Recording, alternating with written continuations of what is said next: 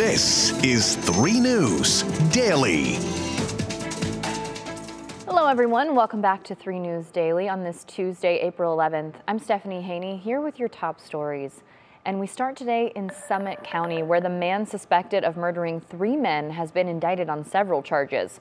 To name a few of those, 58-year-old Elias Gudino is charged with 6 counts of aggravated murder, 3 counts of murder, and 4 counts of kidnapping. This is tied to March 10th when police in Copley and Akron found 3 bodies bound and gagged in 2 different locations. A 4th victim was also bound and gagged, but survived. We have the full details on what led to these charges up on WKYC.com. Now in Carroll County, 3 people have died in a crash on State Route 542 in Monroe Township. The crash happened at around 4:50 p.m. yesterday. Highway Patrol says a Ford truck veered into the wrong side of the road and hit a Honda van. Both of those vehicles then went off the road and into a ditch. Officials say 3 people in the Honda died, including a 16-year-old boy.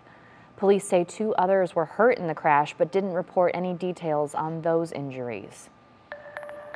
Now this afternoon, we're getting a look at new video showing more of what happened during a police shooting involving a teenager in Solon near an elementary school last week. Our Bree Buckley has the dramatic footage and tells us what's next in this investigation. Solon police say the incident last Thursday morning around 10:30 started as an attempted traffic stop. That blue Honda minivan taking off, swerving through traffic, was allegedly stolen during a carjacking in Cleveland 2 days prior. Police say they were alerted by a license plate reader. The chase continues for a few miles before the driver crashes the minivan into another car near Roxbury Elementary, and that's when he takes off. We're stopped. This view from that same officer's body cam. Here's the gun! Drop the gun! Drop the gun! Drop the gun!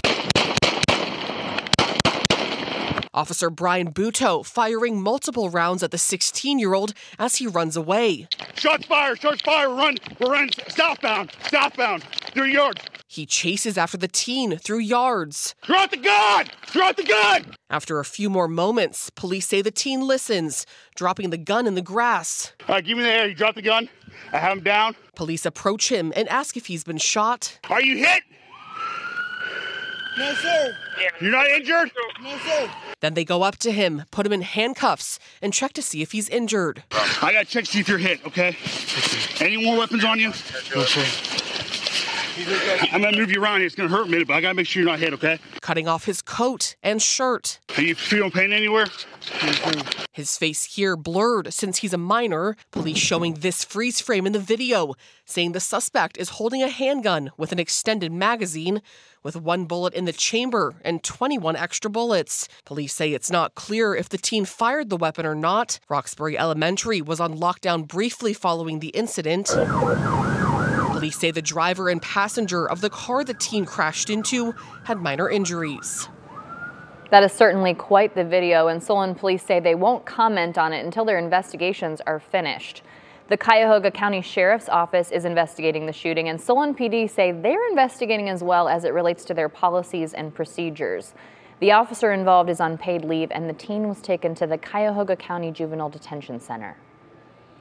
Now in Akron, grand jury proceedings begin today in the case of the police killing of Jayland Walker. There were demonstrations in Akron last night demanding justice for Jayland. Akron officials have put up heavy fencing and concrete barriers in certain areas, while businesses have started boarding up their windows. The chief of police says it's not that he's expecting trouble, but they want to be prepared for anything after what happened last year following Jayland's death. While we cannot know what the grand jury will decide, the Akron Police Department will be prepared in the event protests occur in the city. Now, the city of Akron has also relaunched a critical information website to give updates to residents throughout the case. That website is akronupdate.com. Now, in Willowick, a police officer is in the hospital this afternoon after his car was hit by a suspect in a head-on crash. Officials say at around 3:30 this morning, flock camera systems alerted them that there was a stolen car along the Willowick and East Lake border.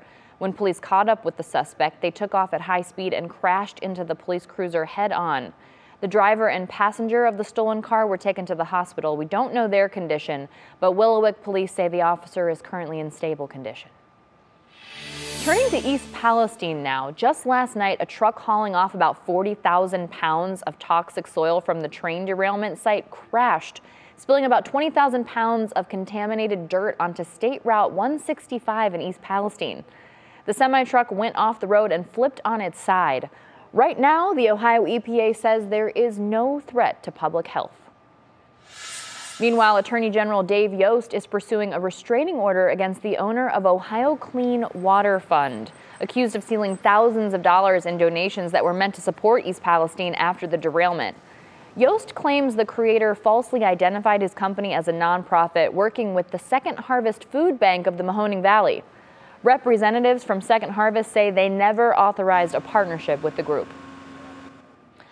Now, coming up tonight, the West Geauga School Board will hold a special meeting starting at 7 p.m. This is after 18-year-old student Brandon Morissette was arrested, accused of taking a loaded handgun to the high school last week with the plan to attack several students. At this time, we don't have details on what will be discussed during the meeting, but we do plan on having a crew there to keep you updated as that meeting gets underway. Now, here in Cleveland, BioEnterprise, the incubator of biomedical business in our city, is shutting down and handing operations and assets over to Case Western Reserve University, Cleveland Clinic Foundation, and University Hospitals. This comes after the company was forced to pay $127,000 back to the county that it obtained in a billing and spending scandal. Case is set to take over the incubator facility on Cedar Avenue. All right, today, April 11th, is National Pet Day. You might recognize that little buddy right there. You know, if you're a pet owner, too, you're celebrating your animals every day. Well, my pup, Mr. Oscar Wilde McCool, is going to get some extra hugs today. And he deserves them because he recently finished a 2-week doggy boot camp at the Shaker Hound Academy. So, was our Operation Oscar a success? Let's find out in part 2. The last time we saw Oscar Wilde McCool, we were about to embark on Operation Oscar. He's not giving you a hard time, he's having a hard time. Oscar and all the other dogs. So we set him up with 2 weeks of boarding and training with Chris Ramsey, the owner of Shaker Hound Academy in Shaker Heights. There you go, buddy. I had a long wish list for Chris, hoping my sweet little buddy would return home to me, not a different dog, but a lot more refined. Okay. Usually we have issues with a dog. It's not solved in 2 weeks, but we can polish those corners down and give you the tools as the owner to start finishing, to bring him around third base. Oscar, load up. Yes. Oh, perfect. Chris certainly did a lot of polishing with 14 full days of training between the ears. His style of training that focuses on rewarding good behavior with treats. Attaboy. Oscar, come on out. And interrupting, let's call them undesirable decisions. You can mold and fix and create new behaviors with food and rewards and people and toys. You could do so many things I never thought possible until I learned this system. Come on up. It seemed like it was working for Chris, but I was skeptical about what would happen when Oscar the wild man finally came back home. And everybody has different expectations of what they want with their dog. To me, our baseline stuff. It's like not jumping on people, does not bark at anything that moves. There's things that are like, this is something we have to do. Oscar, go ahead. So how did Operation Oscar go? Yes. Let's take a look. Moment of truth. Eating toilet paper. Toilet paper might be safe. Climbing on coffee tables. Yes. Good boy. Jumping up on everyone who comes through the door. Yeah. And dragging me down the street while trying to chase every car. And a car. Holy cow. What is the biggest mistake that you see people make when they're trying to train a dog? I would say 2 things. One, their timing's off and their consistency is terrible. If you're consistent over, let's say, 2-3 weeks on any given behavior, and you're consistent with rewarding for all the stuff that you like and doing other stuff for the stuff that you don't like, they start to get it. It doesn't happen in 20 minutes, but in 20 days, you can have a serious impact on the dog. We've still got a ways to go, but from where we started, things are definitely looking up. What grade would you give him? So for him, if I do my job right, he gets an A. When he starts failing and I give him Fs, I'm not giving him Fs, I'm giving myself an F because I put him in too hard of a situation. As time goes on, Chris tells me Oscar will learn to make good decisions in harder scenarios, and that sounds like a successful mission to me. It's a good boy. This is Stephanie Haney holding Oscar's leash with a much looser grip for 3 News. I will tell you what, the car situation has gotten leaps and bounds better, and that's an ironic phrase to use because he's not leaping and bounding after the cars anymore, which is a huge, huge success. You know, we're still working on some of the other things, but as Chris said there, it is a marathon, not a sprint for sure, and very happy with the progress that we've got overall, and very much looking forward to him doing better and better in those more difficult situations because Oscar is very enthusiastic about life. Now, you can learn more about the type of training that Oscar underwent in our Ready Pet Go section on WKYC.com. Now, in honor of today being National Pet Day, look at these sweet buddies. We want to see your pet pictures, so send us your furry, scaly, even spiky, your feathered friends on the WKYC Facebook page or in our What's New Facebook group, and we'll show them off during What's New at 4 o'clock. Look at all those cuties. And speaking of pets, we are now just 2 days away from our annual Forget Me Not Telethon, and that kicks off this Thursday, April 13th. 3 News is a proud partner with the Animal Protective League, and we're helping them raise money. So Carmen Blackwell shares with us now how you can help. This is Quentin. Unfortunately, as wonderful as he looks now, he didn't come to us that way. A young, sweet pit bull mix now awaiting a forever home.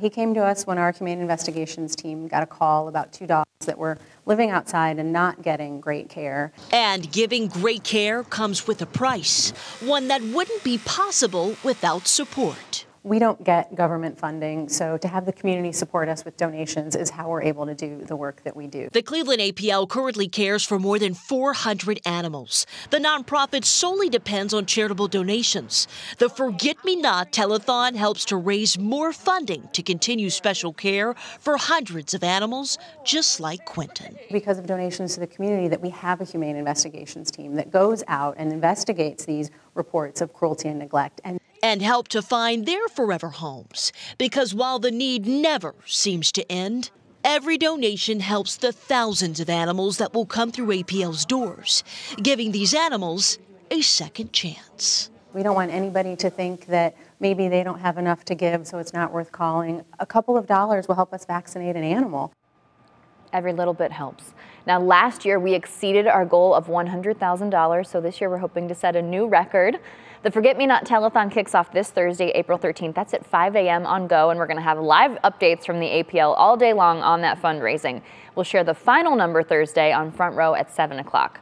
And you can donate now, by the way. If you want to do that, go to clevelandapl.org.